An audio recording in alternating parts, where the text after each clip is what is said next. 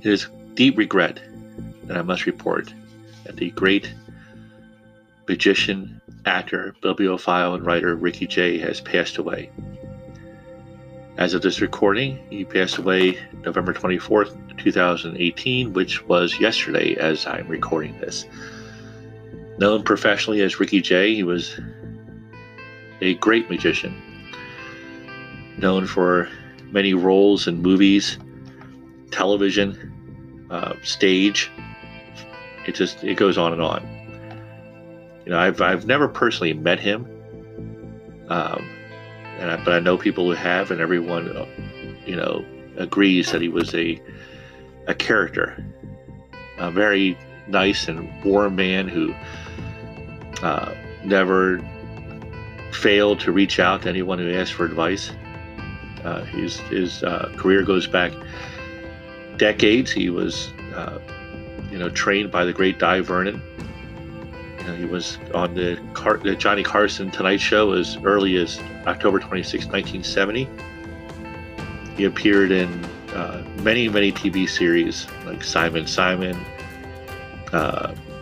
Arsenio, The Late Show with David Letterman, American Masters, The Late Night with Conan O'Brien.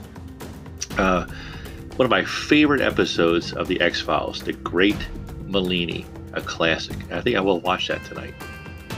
Deadwood, Mythbusters, 60 Minutes, The Simpsons, Teen Titans Go, The Tonight Show starring Jimmy Fallon, in movies like House of Games, Homicide, Boogie Nights, Tomorrow Never Dies, the James Bond movie, Magnolia, Heartbreakers, Heist, the Brothers Bloom, Automatic Hate, theater, the Midsummer Night's Dream, and many performances on stage and television. He's also a prolific writer. He's known for card throwing, where he could throw with very great strength and precision, playing cards into objects across a great distance. It is very sad to report Ricky Jay has passed away. And we dedicate this episode, which is about vampires, to him, because a great magician never dies. He is ever living.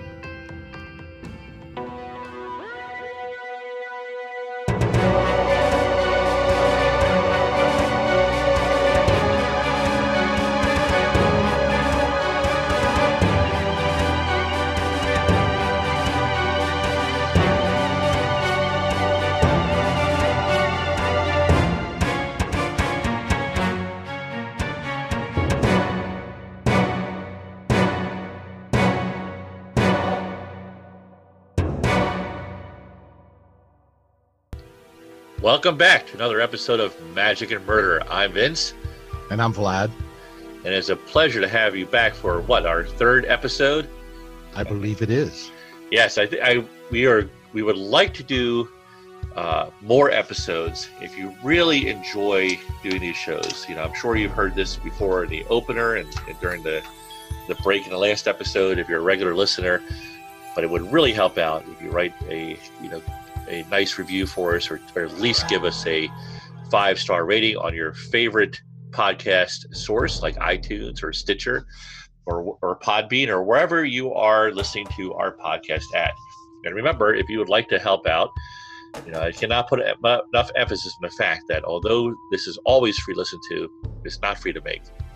And if you would like to help us out, go to anchor.fm/magic and murder, and you can, leave us $1 a month or whatever you can afford, help us out. We appreciate any accolades or donations, no matter how big or small. That's correct. Yes. Anything helps out. We appreciate our listeners very much. And once again, here's an interesting thing. I don't know if I even told Vlad about this. If you download the Anchor app, you can be a part of our show. You can actually leave a voice message for us with a question.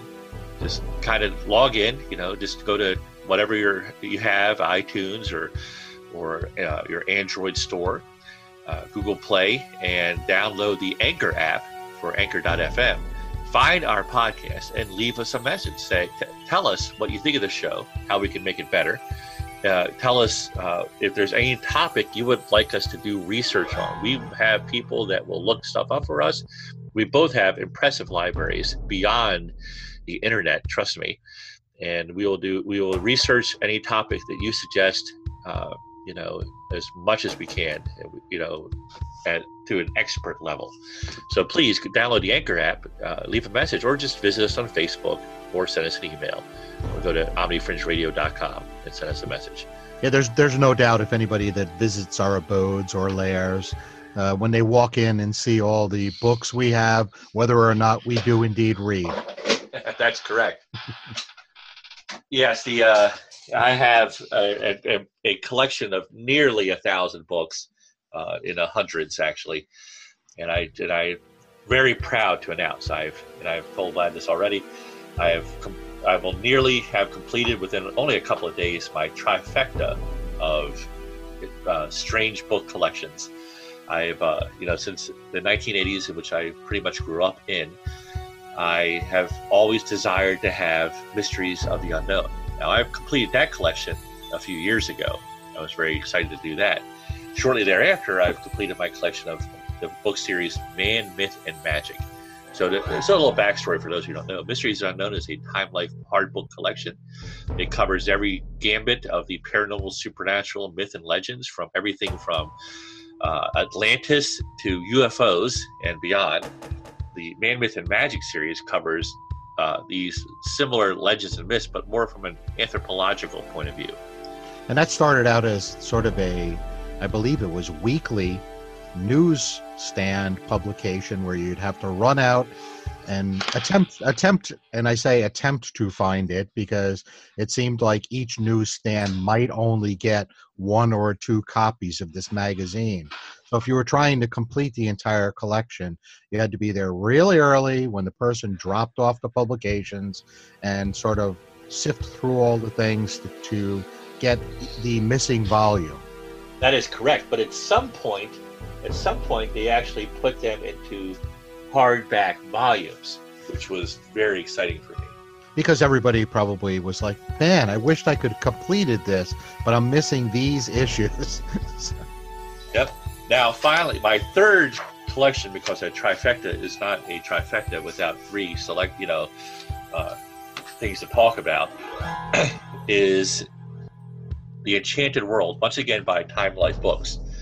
And it is more about fables and legends and myths, as opposed to the other series, which have a more, accurate or realistic interpretation of these things. Enchanted Worlds covers Arthurian legends, nightmare stories, everything in between. There's actually a book on Christmas, which will come in handy in a few weeks. Man, I can't believe that snuck up on us like that. Yeah. There's a book on ghosts and creatures of the night, which is a good segue into our main topic of the show. Indeed. Yeah, so this week, this particular episode will be focusing on, I think, would it be too bold for me to say that is your favorite topic to talk about? Well, it's a topic that's close to my heart. That's right. So this week we'll be discussing specifically vampires, but creatures of the night in general. Vlad, since this is a topic that it is very close to your heart, would you like to open up on it? It's a huge topic, so I think what we're going to have to do is we're going to have to separate the discussion into folklore, myth, and legend in the beginning, and then we'll ease into literature, and then to finish it off, I think probably we can do, it would take 5 minutes to talk about the video games, but we'll ease into film. So I don't know if anyone is aware, hopefully you should be, but every culture throughout the world has a vampire legend or myth. from Ireland to Mongolia to Germany to Haiti, the Philippines, even Tibet. They have a vampire mythos or legend. And a lot of times there are similarities, but sometimes the vampire will steal your life force. Sometimes the vampire will draw the blood out, because we all know blood is the life. And then some people will sort of take your breath or soul. So depending on the culture itself, like which way the vampire will attain its drawing of your life energy. Yes, as far as ancient, the vampire is one of the most ancient of ghoulish creatures. Its origins are more of a spiritual nature, or etheric, if you prefer. Mm-hmm. Vampire legends go back to ancient Mesopotamia. There's the Babylonian myth of, I think it's pronounced Lilitu, which eventually arose and gave rise to Lilith, from Hebrew legend, and her daughter is the Lilu from Hebrew demonology. Lilith was considered the mother of all demons, and was often depicted in wall friezes and statues of subsisting on the blood of babies. The legend of Lilith was originally included in some traditional Jewish texts, according to the medieval folk traditions, and she was considered the first wife of Adam before Eve. So she was definitely a terrifying creature, often depicted as some sort of anthropomorphic bird-footed night demon, and was described as a sexual predator who sied on the blood of babies and their mothers. And do you know why the Hebrew Lilith was condemned to be a vampire?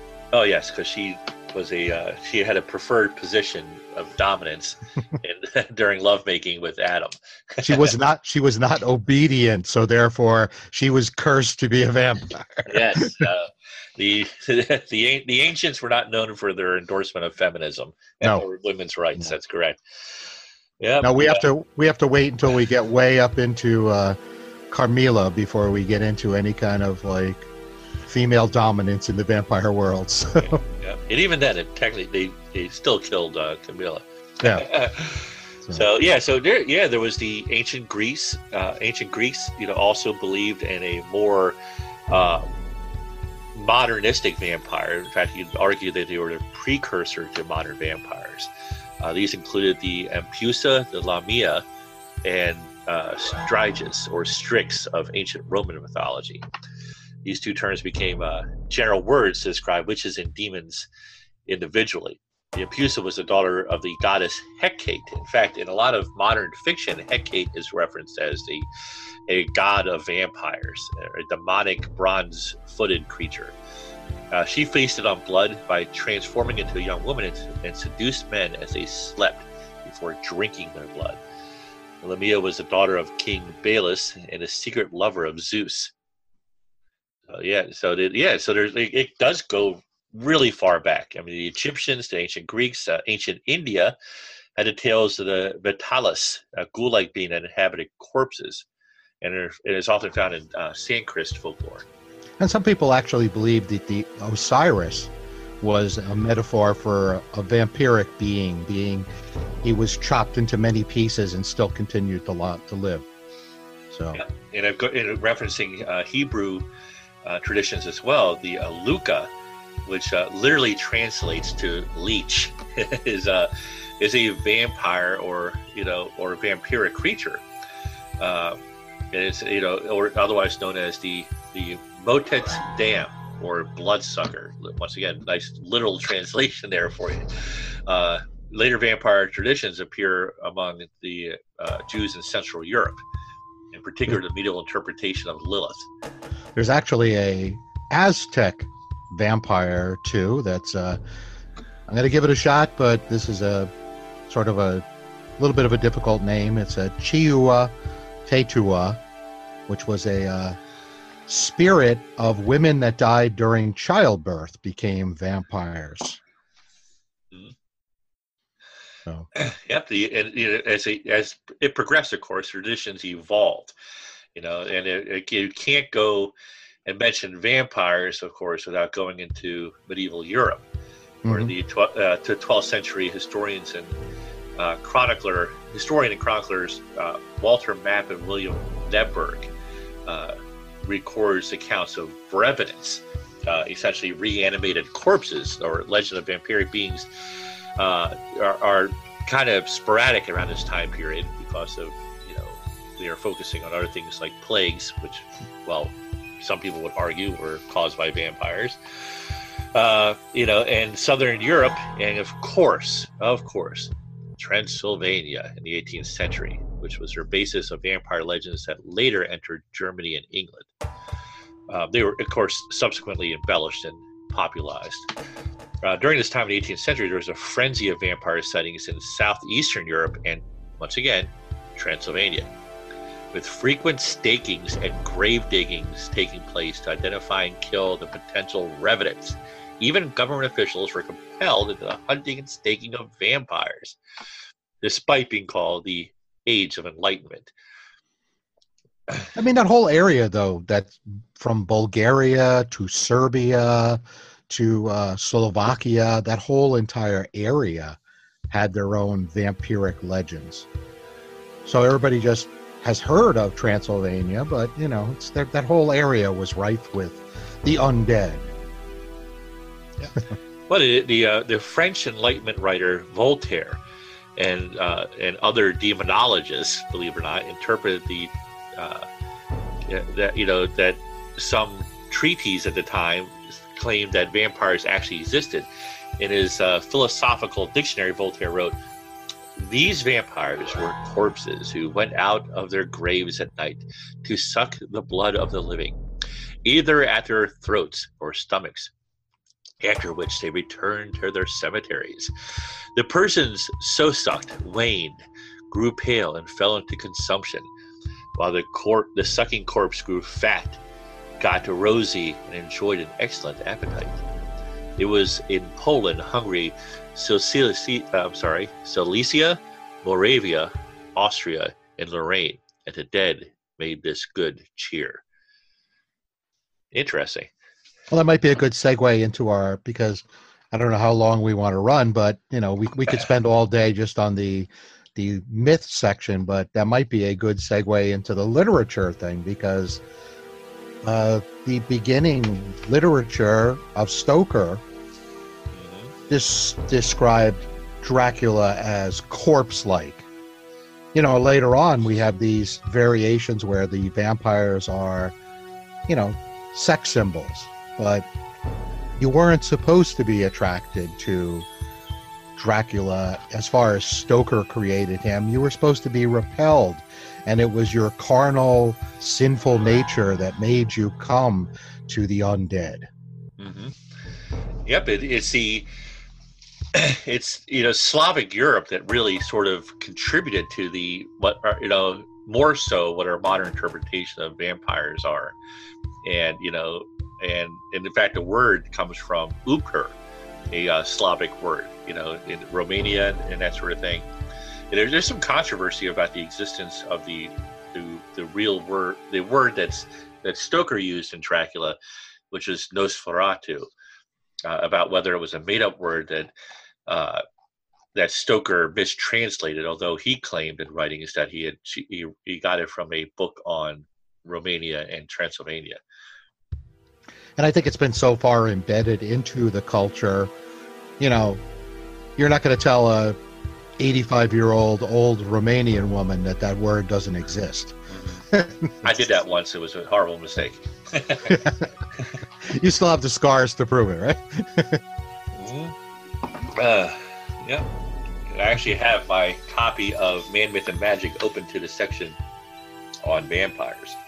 So I think so where would you like to go next with this? I think we should start to, if there's enough interest, we can come back and do an entire another volume on vampires. But I think we should probably start to slowly ease into the literature, which would be the first one that we knew of besides Varney the Vampire, which was a Penny Dreadful, would be Stoker's work. Bram Stoker. Yes, it's if you've actually people are familiar with the movies, of course. There's been many Dracula movies. In fact, if I'm not mistaken, I think the only being in literature that has been more transcribed to film is Sherlock Holmes. The Dracula, a close second. He has appeared in gosh, I can't even think of hundreds of movies if you count international films as well. And he's either been the main character or a side character, or part of a troupe. Everything from the original Dracula from 1931, Nosferatu from 1921. And yes, I'm actually remembering these dates and names from my mind. I'm not referencing Wikipedia right now. And another thing most people are not familiar with, some are, some aren't, but Dracula is one of the only books that has never been out of print. The only other one that comes to mind would be the Bible. That is correct. Well, Sherlock Holmes, too. I know that because I'm a big Sherlock Holmes fan. That's why I said one of. So. Yes, if you're interested in vampire movies, if you're a huge Dracula fan and would like to read up on that, I recommend Robert Scull's V is for Vampire, which is a great book. I think you have that too, don't you? Mm-hmm. Yep. I do. And if you're, of course, there's large volumes. It's like vampire encyclopedias are out there and readily available. Yep. Now, Dracula is a very interesting book in that it is not written like a novel, is it? No, it's written as sort of a memoir or a diary. So, that's starting out with the travels through the Carpathians and all of that. But we also, this is an important thing to recognize, Dracula is the first time we come across the stake through the heart, no reflection in mirrors, no being able to cross running water. None of these things were attributed to the vampire before Stoker. They were all sort of variations of the metaphor of good versus evil that Stoker put in there because it was sort of a nod to his religious upbringing. And the metaphor for the mirror was the vampire doesn't have a soul, so therefore would not be able to be seen. Running water is pure, so of course a vampire couldn't cross water. And the stake was supposed to be a symbolic piece of the true cross that Christ was crucified on. So, yeah, it's just amazing the amount of attention to detail he put into it, but also the flourishes he put into the story. Stoker is mostly responsible for our interpretation of the modern vampire. And before we even get to it, why don't we just say straight off the bat, we do not even wish to talk about, if we can avoid it, those books and those movies.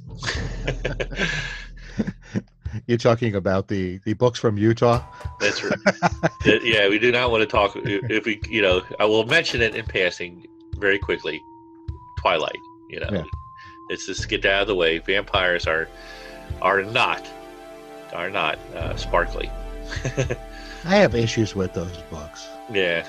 So we'll just we could leave it right there. Yeah. But put it this way, they're not healthy reading for impressionable minds. Yeah. And not because of the vampires, because of the underlying dreck and subversive nature of the books. Yeah, I think they got rid of most of that in the movies and that sort of thing, but it's still there. But they're just it's funny how people today are embarrassed by that. I've lectured on folklore, myth, and legends, and of course vampires come up in those lectures. And modern lectures, like as in the past few years, when I bring up those movies and I ask the group who I will say, like, who has here read the Twilight series, and if it's a group of 100 people, maybe 4 or 5 people will raise their hand. If it's a smaller group of 25, you might get one or nobody raising their hand. And I just think it's because they're embarrassed. I think most of that group did read that book when it was popular 10 years ago or more. Yeah. I just think they're embarrassed to admit it now because they know how ridiculous that series of books is. And because it's sort of been made, it's like when it first came out, it was the tween version of like 50 Shades of Grey. And then later on, people sort of started putting it in its own little fandom category. You had the Star Trek and Star Wars people, the Whovians, all the rest of the like sci-fi and like fantasy crowds. Somebody even made the comment one time that, comparing it to Harry Potter. And they said, well, Harry Potter, shows us the importance of working together against all great odds and the bonds of friendship and overcoming great evil. And Twilight shows you how important it is to have a boyfriend. Well, the funny you should mention, and this, why don't we segue into our next topic, but this is the last part we'll talk about it. The 50 Shades of Grey, for those who are uninitiated, unfamiliar. I know everyone, I'm sure, has heard of the movie and the books. Of course, they've not seen that. But if you do not know this is a fact, a true fact I'm about to tell you. 50 Shades of Grey is Twilight fan fiction. That is literally true. The origins of that book series started as a fan fiction, and all the original characters were Twilight characters. And what happened was the author, who got an enormously popular response from her BDSM version of Twilight, decided to change the names, remove the vampire aspects, and rewrite it as 50 Shades of Grey. That's a true story. That 50 Shades of Grey is actually based on Twilight fan fiction. So there you go. Yeah. The reason I probably don't like either one. So. Okay, so moving on. Yeah, so Dracula is actually a series. If you read the novel, and I highly recommend you doing so, you will understand what's going on. It's not so dated that you have trouble translating the vernacular from the time period. No, but just be aware that it will take you a little bit to get through the word usage and the formality of the speaking. But it does it's make well sense. worth. Yeah, it's well worth the effort, though. The Dracula is written as a collection of diary, journal notes from the main characters of the book, newspaper articles, and so on and so forth. I believe, if I'm not mistaken, there's only one part in the entire book that's actually directly written from Dracula, as in someone copied it, basically. Yeah. And it's interesting to look at it because as you know, I'm also, me and Vlad are also performers, and we often work together. And one of the shows we did is called Dracula's Descendant, in which you almost said Vlad's Descendant there. Yeah. I don't want to hint at anything, yeah. But Dracula's Descendant, in which we imply that the book is a collection of true stories that have been disguised as fiction by Bram Stoker, and that the events actually happened. And if you have a very good imagination, a lot of creativity, you can read that book and get carried away by the prose. The book is definitely written to make you believe that these events happened in London and Transylvania. Now, of course, Stoker did get his main character's name from, take it away, Vlad. Vlad Tepes, or Vlad the Impaler. That is correct. Who he claims that he went through the pamphlet that was released shortly after Vlad's death, like the woodcut pamphlet that was, I believe, published in Germany. But he believes that he claimed that a lot of the information was from that. Well, the saving grace of that is there were very few copies available outside of museums, so nobody could say he was wrong. So That's correct. The word Nosferatu, and there is a great book written, In Search of Dracula, which is written in the 1970s, I believe, by McNally and Florescu. That's correct. Yep, and they actually spent the night at Dracula's castle in Wallachia or Transylvania today. They said they believe they may have even experienced a paranormal experience there. They saw a ball of light move through the forest. So I would love to spend a night at Dracula's castle. That is on my bucket list for sure. Maybe we can get a sponsor to send us there. Yes, if you're listening and you like this, we will host your event in Transylvania if you'd like to sponsor a murder mystery event at Dracula's castle, which is definitely something that could be done with the proper funding. we do have valid passports, so we're ready to go. That's right. Yep. So where would you like to go next with this, Vlad? I suppose the next, we have right after that is, around the same time period, we have, let me skip over one thing to backtrack a little bit.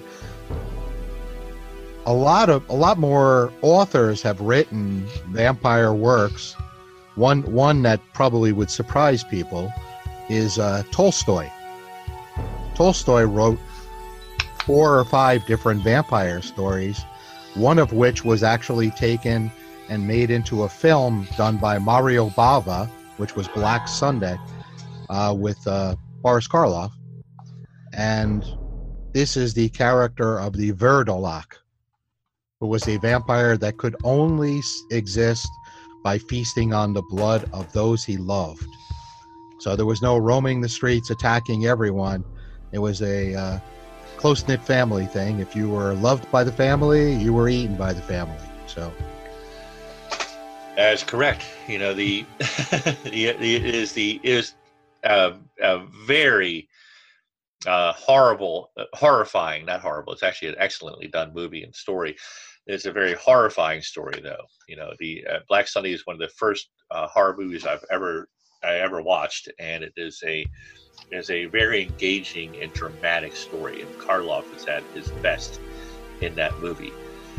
So I do highly recommend watching that. One of the best things about it, of course, it actually supports traditional vampire lore. There's many stories of vampires attack the family first.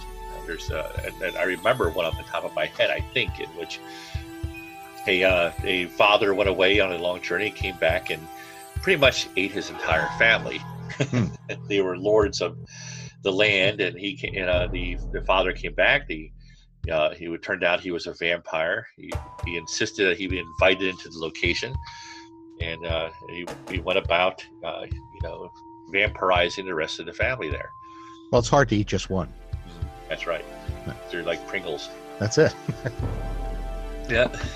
So we have Tolstoy, and then we also have, which we start to get into books. There are many different in-betweens, but the next notable one would probably be Anne Rice's series, which many people think, is the beginning of sexuality in the vampire, which is way before that, because as we mentioned in the mythos, the vampire is supposed to be a disgusting corpse that you wouldn't want to talk to. And we jump into the films, and we have Lugosi, Lee, Langella, and Oldman, all which were portrayed as sort of sex symbols. So, but the thing about, people saying, oh, well, Anne Rice is the first time that there was a sort of same-sex discussion with vampires, which is not true, because earlier than that was Carmilla. That's right. So you want to talk about Carmilla a little bit? Oh, there's not too much. Other than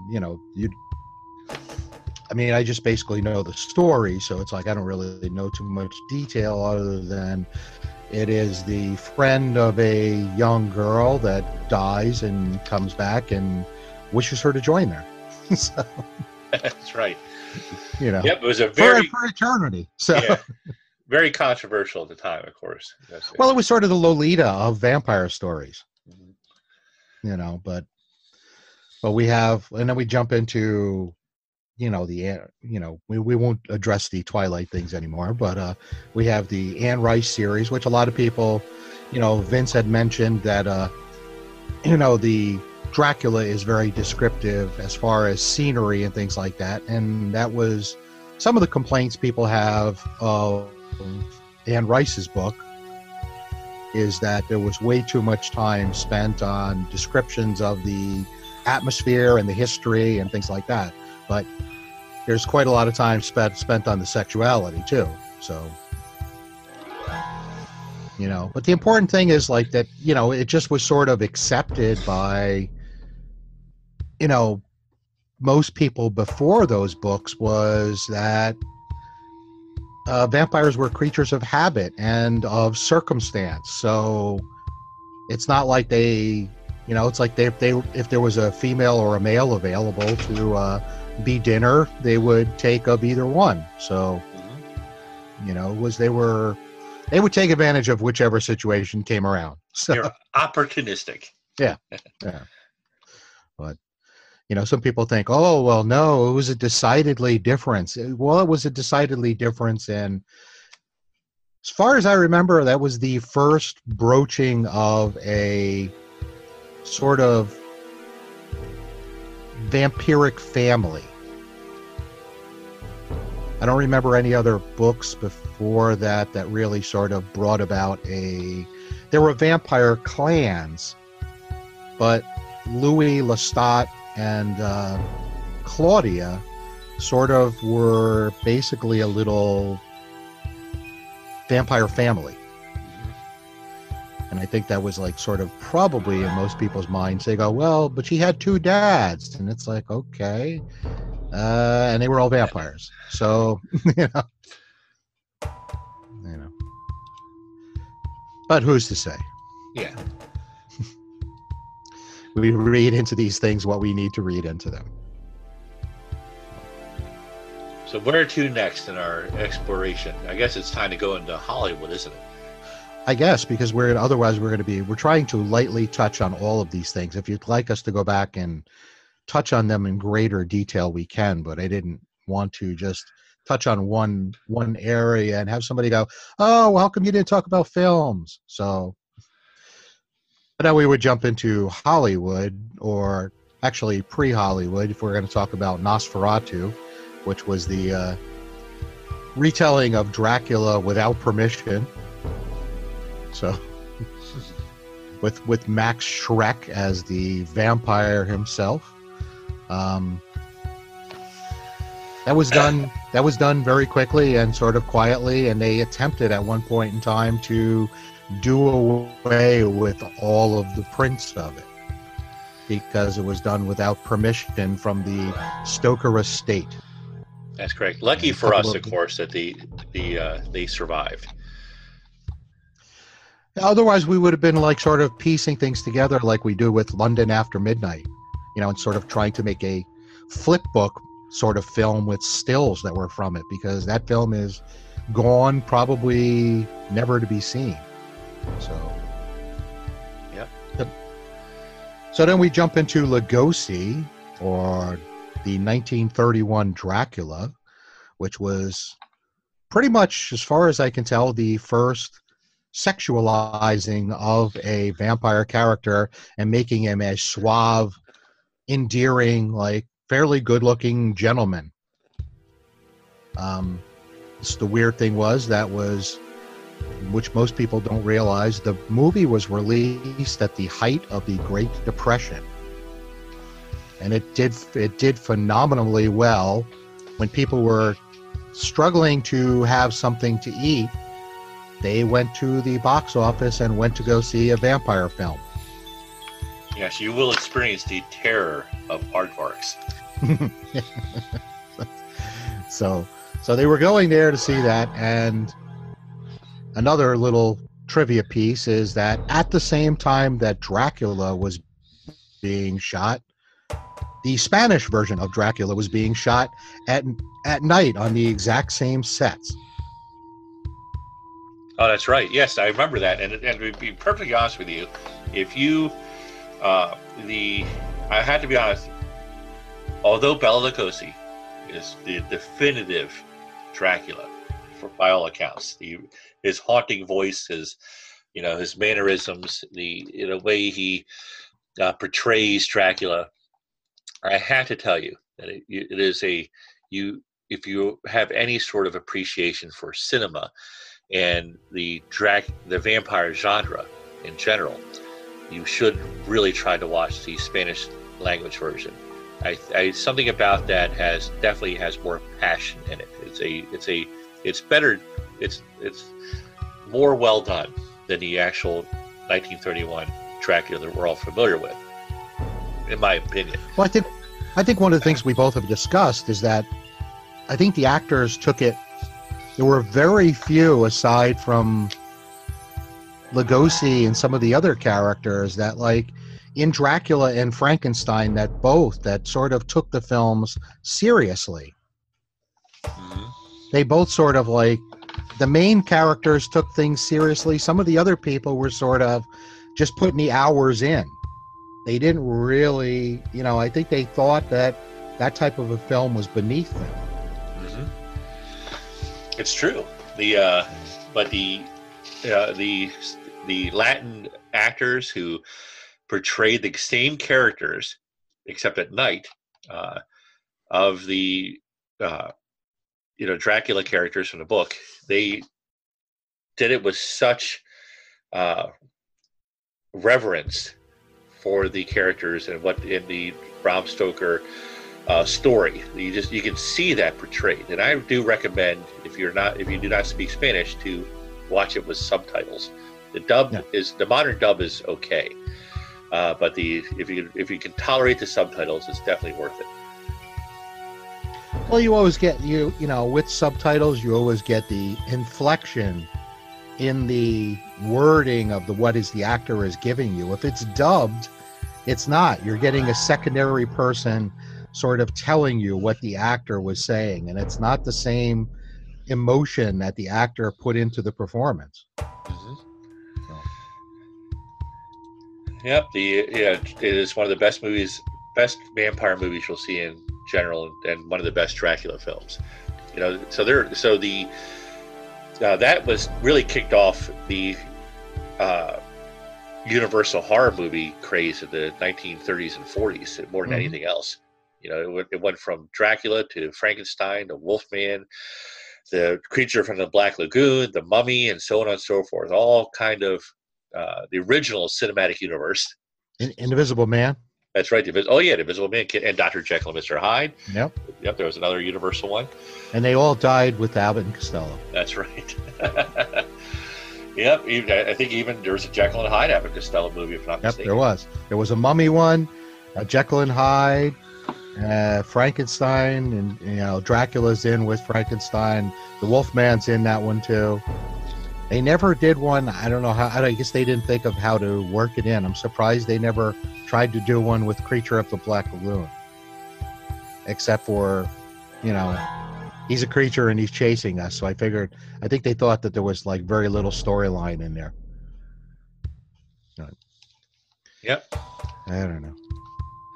So as far as like the memorable characters of Dracula, I think we have to like pretty much acknowledge that there are four main Draculas that are the icons of the character. We have Lugosi, Lee, Langella, and Oldman.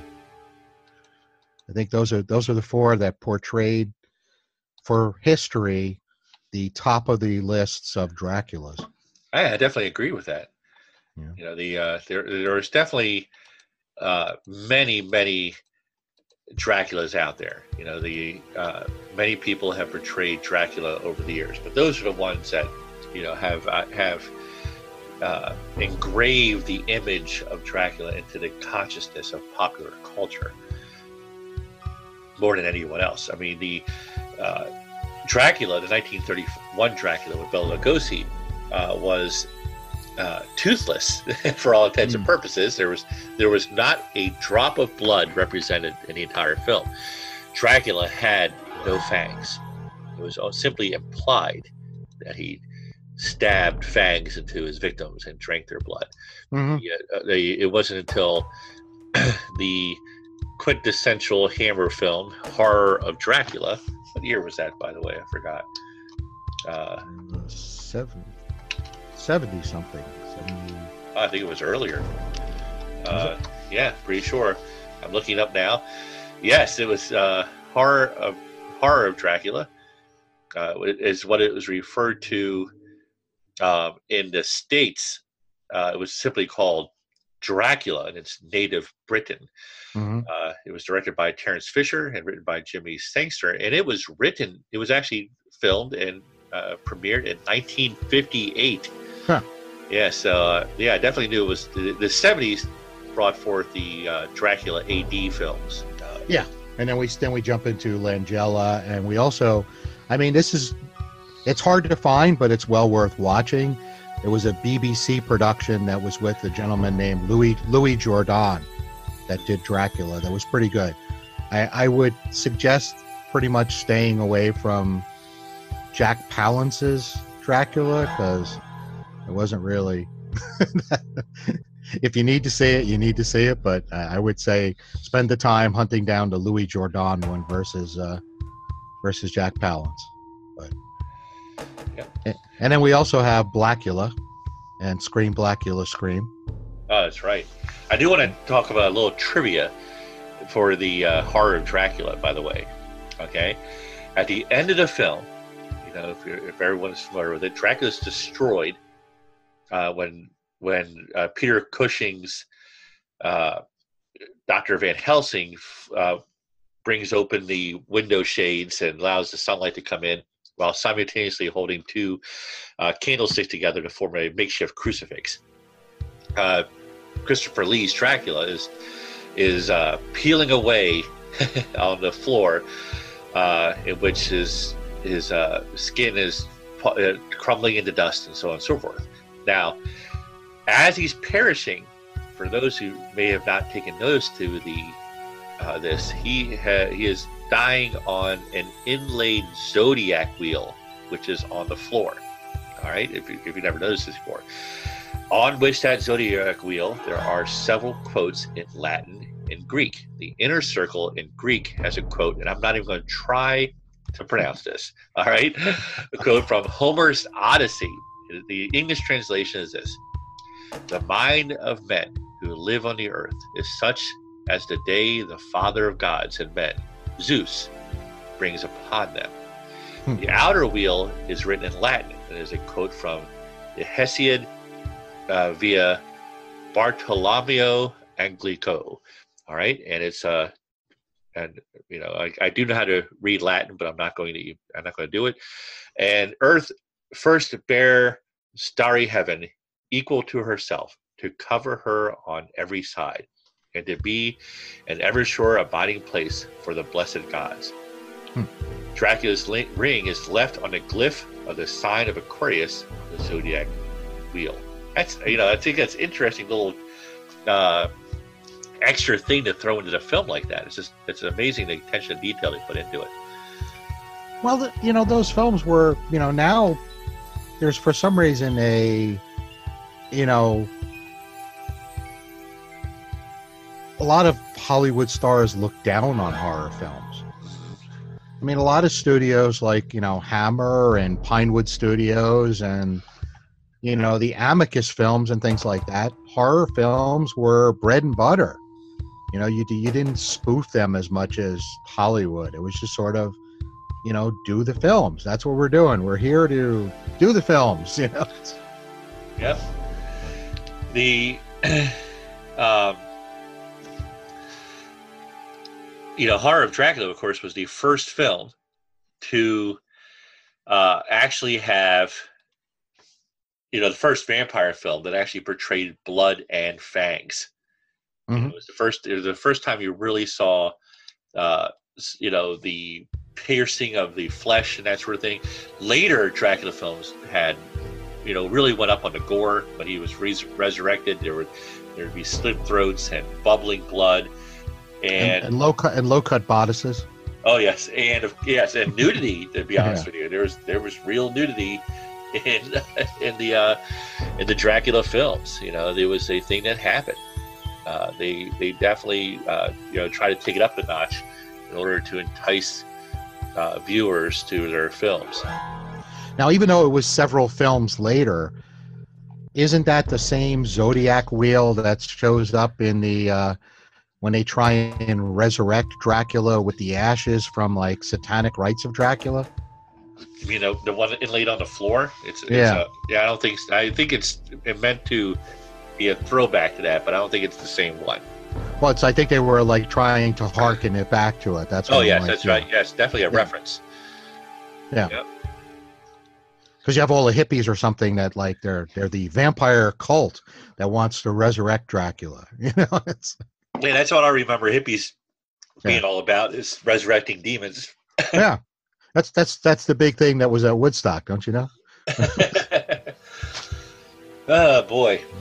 Don't touch the brown acid because the demons have been in it. So that's right. It's that's what do you call that? Acid flashbacks or something like that. So, yeah. That's actually always been vampires because of that. So now we know. Yeah. So where to next? What is our next on our foray? Well, I think we're still in film. I think. But, yes. Yeah. I mean, we have like, do we want to stroll through some of the like popular things? Like we have Buffy, Blade, Underworld, Near Dark, Lost Boys. Well, let's talk about before we get into that, because that's a good segue. There is the different types of vampires besides the folklore and the cultural references. There are types of vampires. There are the traditional vampires often referenced in ancient myth are more spiritualistic, etheric. The many references would imply that the corpse remain in the grave, and the vampiric etheric essence of the corrupted soul of the former human would essentially make its way up through the dirt and soil, and then attack the villages as a invisible ghost. And I think that's where a lot of people sort of have thrown the nod to that into the vampire films, where Dracula turns to mist. So yeah, exactly. In fact, that's actually referenced in the book as well. But in modern interpretations, they have, and I'm not sure what you can actually find the source of this specifically. There's definitely a few of them. The vampires become more physical, and that's probably due to the limited special effects technology to some degree, and possibly also to a lack of creative writing. And what I mean by that is that it's just the supernatural aspects of vampires are cherry picked occasionally. They're definitely had more powers before, but also more interesting weaknesses. If you remember the old myth about poppy seeds and vampires, I have a vampire hunting kit I got off of eBay that has poppy seeds in it, because vampires supposedly had OCD. If you sprinkled poppy seeds around your house, they would be compelled to count each and every one of them. Well, isn't that the same sort of was it fairies or banshees or leprechauns, that if you throw rice down on the floor, they need to count it? That's correct. Yep, same principle. There's many incidences of similar effect in different cultures around the world in reference to vampires. So vampires have become less supernatural in modern movies. They're often portrayed as disease as opposed to a supernatural element. They carry a vampire virus, sort of more like Romero's zombies, but with more brain more intellectual capabilities. Well, and that's the way they are in, was it 30 Days of Night? Yes. They're more feral and more along the lines of like, what is it, 28 Days Later, or where it's a virus versus just being undead. Well, let's take a moment to analyze what is more practical, All right, so never mind the fact that magic and vampires, don't exist. At least that's what Vlad wants you to believe. These are not the vampires you're looking for. That's right. Let's look at the practicality of it. I think a lot of folklore and myth were better thought out than Hollywood. I've often complained about werewolves being depicted in film as having their entire skeletal system and muscular structure rearranged in order to transform into a giant werewolf monster, as opposed to actually more accurate to folklore, Wolfman from 1940s Universal horror film. For example, a supernatural vampire had more limitations, believe it or not. Although you would argue that they are more mystical and more powerful, they were actually more limited. Folklore implies that vampires, the spiritual vampires, the supernatural ones, were, of course, subject to the power of garlic. If you hung garlic cloves outside your house, it repelled you. Crucifixes and things like that. Symbolism of good would prevent a vampire from, coming into your home. You had to invite them in, for one thing. That's a classic tradition there with several European cultures. They are also limited by things like iron, cold iron, so even, of course, hot iron, of course, that repels most people. Yeah. And a few other things. So they definitely had their limitations to them. But I think the garlic goes back to the same way as like silver or the water, that it's a symbol of purity. Exactly. So therefore, the vampires can't come in contact with it. But and they were single-minded in folklore and myth. You didn't have to worry about the vampire council that secretly rules the world. Yeah. Now think about it. If vampires were like they are referenced in movies and cinema, they would be the higher predator. They would be the top of the tier in the food chain over mankind. Why if realistically any film should portray them as essentially ruling the world, blatantly, as opposed to in the shadows. Realistically, if they were super strong, super fast, and only had to worry about coming out during the daytime in many films, once again, an invention by Bram Stoker, that they're destroyed well, actually, that's not even true. That was 1921's Nosferatu that created the whole destroyed by sunlight thing. Before they were weakened by sunlight. Yep. In folklore and myth, and in fact, even Dracula by Bram Stoker, they weren't destroyed by sunlight until 1921's Nosferatu. But the problem with that is that if you have 100 vampires in one room, you're sort of like saying that the apex predators, there's going to always have one that wants to be the apex predator of apex predators. Oh yeah, so they can't really get along that well. It's much like having a whole conversation about Bizarre on the Magic Cafe. They don't. They just don't. Sometimes they just don't all get along. So.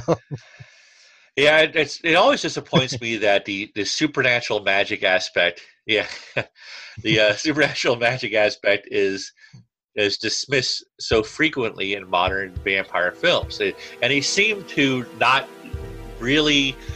They can't really decide which they want to use, and they try to use both too often. For example, you mentioned Blade earlier. Mm-hmm. In the movie Blade, it is hinted that it's a virus, that it's the blood of the vampires put under a microscope. Blade is analyzed. He has essentially a prescription drug, for lack of a better term, of vampire plasma substitute that allows him to not have to drink the blood of humans. And this is all very scientific, in a way, and yet they nevertheless, at the end of the film, have this supernatural element with vampire ghosts flying out of a ancient god's tomb, and giving supernatural powers to the main antagonist of the film. So a lot of movies fall into this trap where they try to combine science with magic and sorcery and things like that. Well, they did the same. They did the same thing in Underworld. And well, in a non-vampire movie, Hellboy, they did the same thing in that too. Yeah. But yeah, they vampires can have supernatural powers to some degree, and yet they're supposed to be explained by a sciencey sort of sounding vampire virus, yeah. A pathogen, if you will, that is spread through blood sharing. Different movies interpret it differently. Some movies simply by being bit by the vampires enough, such as the Hammer films. While in others, you have to share the blood. I drink from you, you drink from me. Now we're both vampires. Like in Lost Boys. That's correct. Drink out of this bottle of wine. Like, oh, those are nice maggots you're eating there. That's one of my favorite all-time vampire films.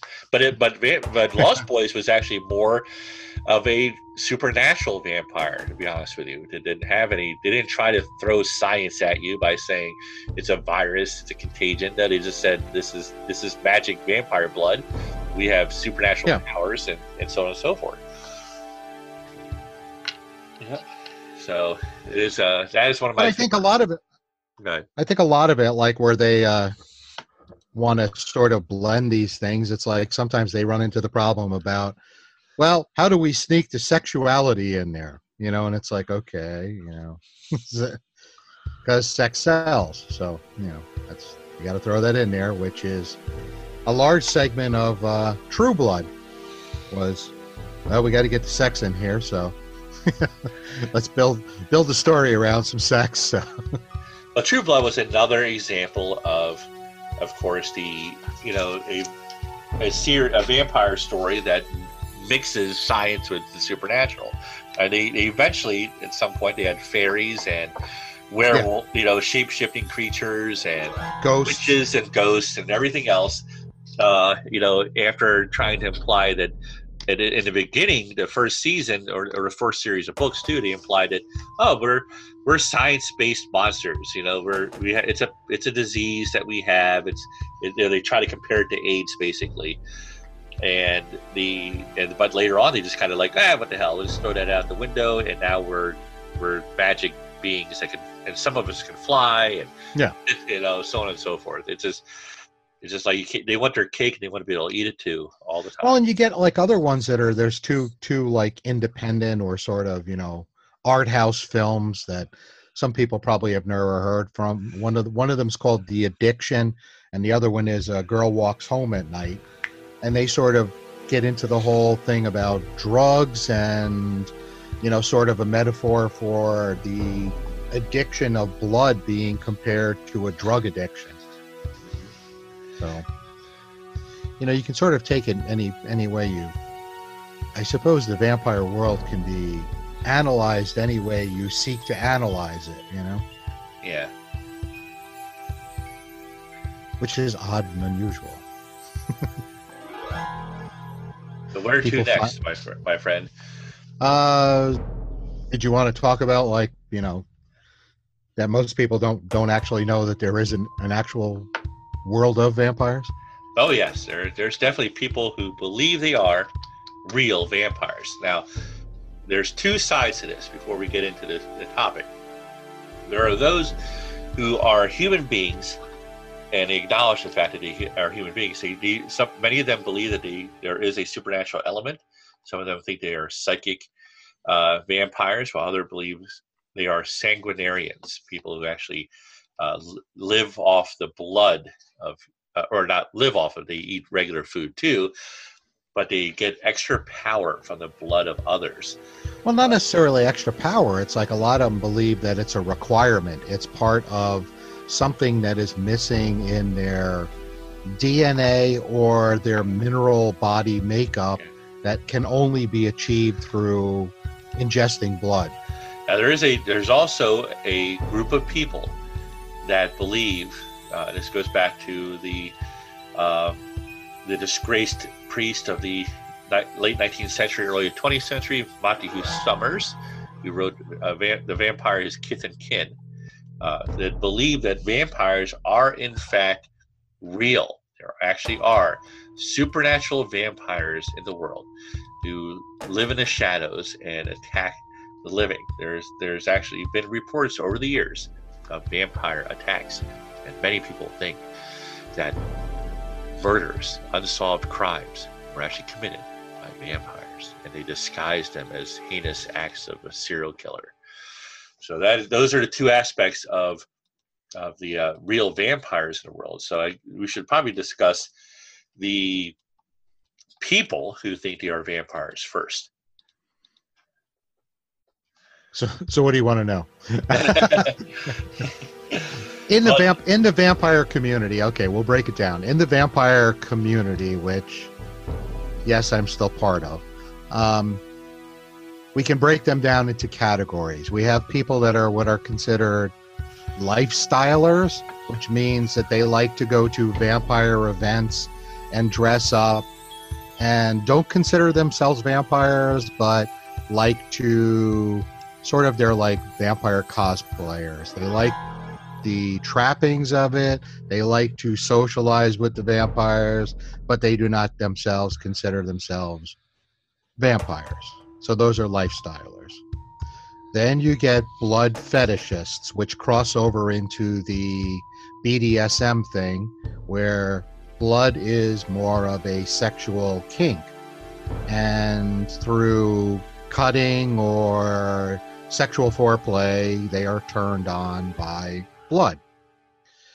Then you get people that are considered sanguine, which means that anybody that I know that has ever gotten into this was within a committed relationship. So they weren't just running around like biting people on a subway. They were using medical instruments and lancets and things like that to share blood within a committed relationship. Now, committed could be defined amongst two people in a couple, or one person that was a medical screen donor that would be shared amongst them. So those would be considered sanguine. Now you also have people that are considered pranic or energy vampires, which means that they do not believe in sanguine means, but they believe that they need to exchange energy with a person, and they get a kick from the energy of a person. I've drawn metaphors to that, to the being that most actors would fall into that category, because even in Uta Hagen's work, she talks about there's no greater accolades than the energy of the crowd and your audience. Well, if you're building the energy up in an audience and you're giving them energy, and then they are also exchanging energy with you, that would fall in the lines of a pranic exchange to me. So those are the main categories of the actual like vampire community. Yep. So there's also a culture associated with it of varying degrees depending on what you want to associate yourself with. There's how far down the rabbit hole you want to go. That's right. There's books written on it. There's Michelle Belanger has written a couple of books on vampire culture and how to act and behave and keep your anonymity, because you will be more than likely ostracized if you engage in blood drinking or go around telling people that you are a vampire. Well, it's the same thing as a Renaissance fair. Most people at the Renaissance fairs never give anybody their real name, because what goes on at a Renaissance fair stays at a Renaissance fair. So they just don't want people to know their true names. So yeah, so there's definitely a proper way of being a hematomaniac, rather than just going around biting people. There's definitely recommended ways for those who do that sort of thing of how to approach people, how to properly claim the blood and how much to take and where safeguard and etiquette. Yes. Never do anything without someone's permission. That's like attempting to access energy or sort of poking them with a lancet. Like, you don't do that without A, testing someone, or B, like getting their permission. Permission first. Yeah, so there is definitely a vampire subculture in America, and there's several places in which that culture permeates above others. One of the more popular places for that is, of course, New Orleans. New Orleans, New York, Baltimore. Yep. Buffalo apparently is a popular hangout. London, L.A. in Europe. L.A. L.A. That's right. Paris. Yes, in L.A. of course there are metaphorical and literal vampires there. Yeah. Yep. You have to watch who you ask for because they may want to suck more than your suck your soul out. Yeah. Yeah, but there is definitely, like, there's vampire clubs. Many goth clubs are also double as there's many many goth clubs have separate nights for vampire clubs. Is where I was going. But they don't blend because they don't blend. Yeah, because they even spoof it on South Park where the goth kids laugh at the other ones because they're like, who would want to be a douchey vampire? So the goths do not believe that it's, even though all of the literature stems from the same sources and things like that, and all the other traditions, they just, vampires don't want to write poetry, and goths don't want to have fangs. So, well, there's definitely many cases of people that there's many cases of people that were claimed to have been by others as vampires of the more supernatural sort. I have a few examples. There is Peter Blagojevich, a Serbian villager, an accused bloodsucker, was exhumed and staked through the heart a few weeks after his death in 1725. In his book, Vampires, Burial, and Death, folklorist Paul Barber treats Blagojevich as the quintessential European vampire because his exhumation closely followed the broader pattern of the superstition. This man was the first in his village to die of a sickness, and subsequent local deaths were blamed on his late-night predator attacks. A rather gruesome-sounding autopsy revealed what was considered the telltale signs of vampirism. I quote, "I did not detect the slightest odor that is otherwise characteristic of the dead, and the body was completely fresh," one witness wrote. "The hair and beard had grown on him. The old skin, which was somewhat whitish, had peeled away, and a new fresh one had emerged under it. Not without astonishment, I saw some fresh blood in his mouth." So, yeah. Now, is the other one the serial killer Peter Curtin? I believe that's the one where they preserved his head because he was killed by the guillotine. Didn't they split his head in half and preserve it someplace? It sounds familiar. I have to look that up. I do not have that in my notes right here. But there have been, it's definitely, speaking of which, there have definitely been serial killers who have been referred to as vampires. Jeffrey Dahmer, Andre Chikatilo, Albert Fish, the cannibal serial killers. There's the vampire of Sacramento.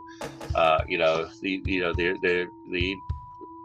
vampire was the of what German country was that?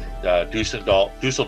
That's the one I was just talking about. Yep. Peter Curtin. That's right. Yeah, it says right here, mummified head of serial killer who raped and murdered girls on display after doctors cut it open to find the reason for his evil. And he didn't help his defense that much with his Hitler mustache he wore. No. Oh boy. So Well, of course, that was 1931 when he was executed. So. I wonder if it's still there, because the picture that I just found, it says, hanging from a rotating hook and mummified in a gruesome expression, the head of serial killer Peter Kürten is one of the many attractions at Ripley's Believe It or Not in Wisconsin. Yep, his head was dissected and mummified. The brain was removed and subjected to forensic analysis in an attempt to explain his personality and behavior. The examinations of Kürten's brain revealed no abnormalities. The autopsy conducted upon Kürten's body revealed that, aside from his having an enlarged thymus gland, Kürten had not been suffering any physical abnormality. The interviews Kürten granted to one Dr. Carl Berg in 1930-1931 proved to be the first psychological study conducted upon a sexual serial killer. These interviews formed the basis of Berg's book, The Sadist. And shortly after World War II, Kürten's head was transported to the United States. It is currently on display at the Ripley's Believe It or Not Museum in Wisconsin Dells, Wisconsin. Now, who do we know in Wisconsin? Ed Gein. I mean, who do we personally know in Wisconsin? Oh, okay. Ed Gein. I must hang around with a different social set. Yeah, Mr. David Parr, I would believe, someplace up in Wisconsin. Yeah. Well, have we ever seen him and any of these other serial killers in the same place at the same time? Apparently not. Yeah, look into that. So, I think that I think this is going to have to be continued in a second part, because there are so many details we can go over. There's so many real life vampire killers, and we're definitely open to doing that. If you're interested in seeing us talk more about vampires and night creatures in general, not to mention we have not even touched on werewolves and ghouls and other creatures of the night, but we will eventually have an episode, I'm sure, on shapeshifters, werewolves in particular. Demons. And a part 2 of vampires is definitely something that's going to happen, because there's just too much to go over to be covered in a single episode. But I think our next episode, if I will be bold enough to open it up, would probably have to be an exploration into the traditions, both safe and not so much, of the holiday popularly referred to as Christmas. And possibly a visitation of Krampus. Well, I was trying to save that as a surprise. Hence my vagueness, but yes, obviously the Krampus. Come on, we should be not surprising them with Krampus. They should be looking forward to being beaten with birch sticks with high regard. I'm sure at least a couple of our listeners would look forward to something like that. So then, with that, I think we are concluding this week's episode. I thank my co-host and partner in crime occasionally, Vlad, and I am Vince Wilson, and we'd like to thank you for once again listening to Magic and Murder. No, wait a minute. Let's back up a little bit. There is a couple of announcements we have to make, isn't there? There might be. Yes. So before we conclude our episode, let's backtrack with a couple of announcements. Okay. So Vlad and I, our next scheduled appearance is at East Coast Spirit Sessions in Myrtle Beach, South Carolina. South Carolina. That's correct. South Carolina. Vlad lives in North Carolina. It's where he often haunts anyway. Yeah. So yes, we'll be at East Coast Spirit Sessions Conference in Myrtle Beach. We're very excited about that. It's the weekend of Martin Luther King weekend. And January 17th through 20th. That's correct. And I'll be there a day early. I'll be there from Wednesday basically until Monday, and Vlad I'm sure will be there for the same period of time. Mm-hmm. I'm very excited about the Cthulhu seance on Thursday in particular, because I'm hosting that. And Vlad, what do you got planned for that weekend? I will be haunting the parlor. That's right. Yes. Vlad is the quintessential parlor magician, and he actually started that tradition for East Coast Spirit Sessions, if I'm not mistaken. And then shortly after that, we have the Poe event, which is the mysterious Poe event that will be having the Dark Quartet. The name of our quartet is still a work in progress. If you have suggestions for, it doesn't have to reference the number 4 necessarily. If you have suggestions for a name for our 4 performers for the Edgar Allan Poe event in Baltimore, and I must put emphasis on this, more information is forthcoming, but I can't tell you this. It will be in Baltimore. It will be the weekend of April 12th, 2019. It will involve Edgar Allan Poe, his gravesite, and it will be hosted at the Lord Baltimore Hotel. Other than that, I can tell you it's me, Vlad, Paul Prater, and Joseph Daniels. You can't ask for a better group of performers and magicians, all with invested interest in folklore, myth, legends, and the history of Edgar Allan Poe. We will explore the mysteries of his death and other things. And I'm afraid I don't have much more information than that. That's everything I can tell you right now. More is forthcoming, and we'll reveal more in a future episode of Magic and Murder. And if you're going to suggest a name, we've already thought of the 4 Horsemen and the issues involved with it now. So that's right. Can't use that one. No. So.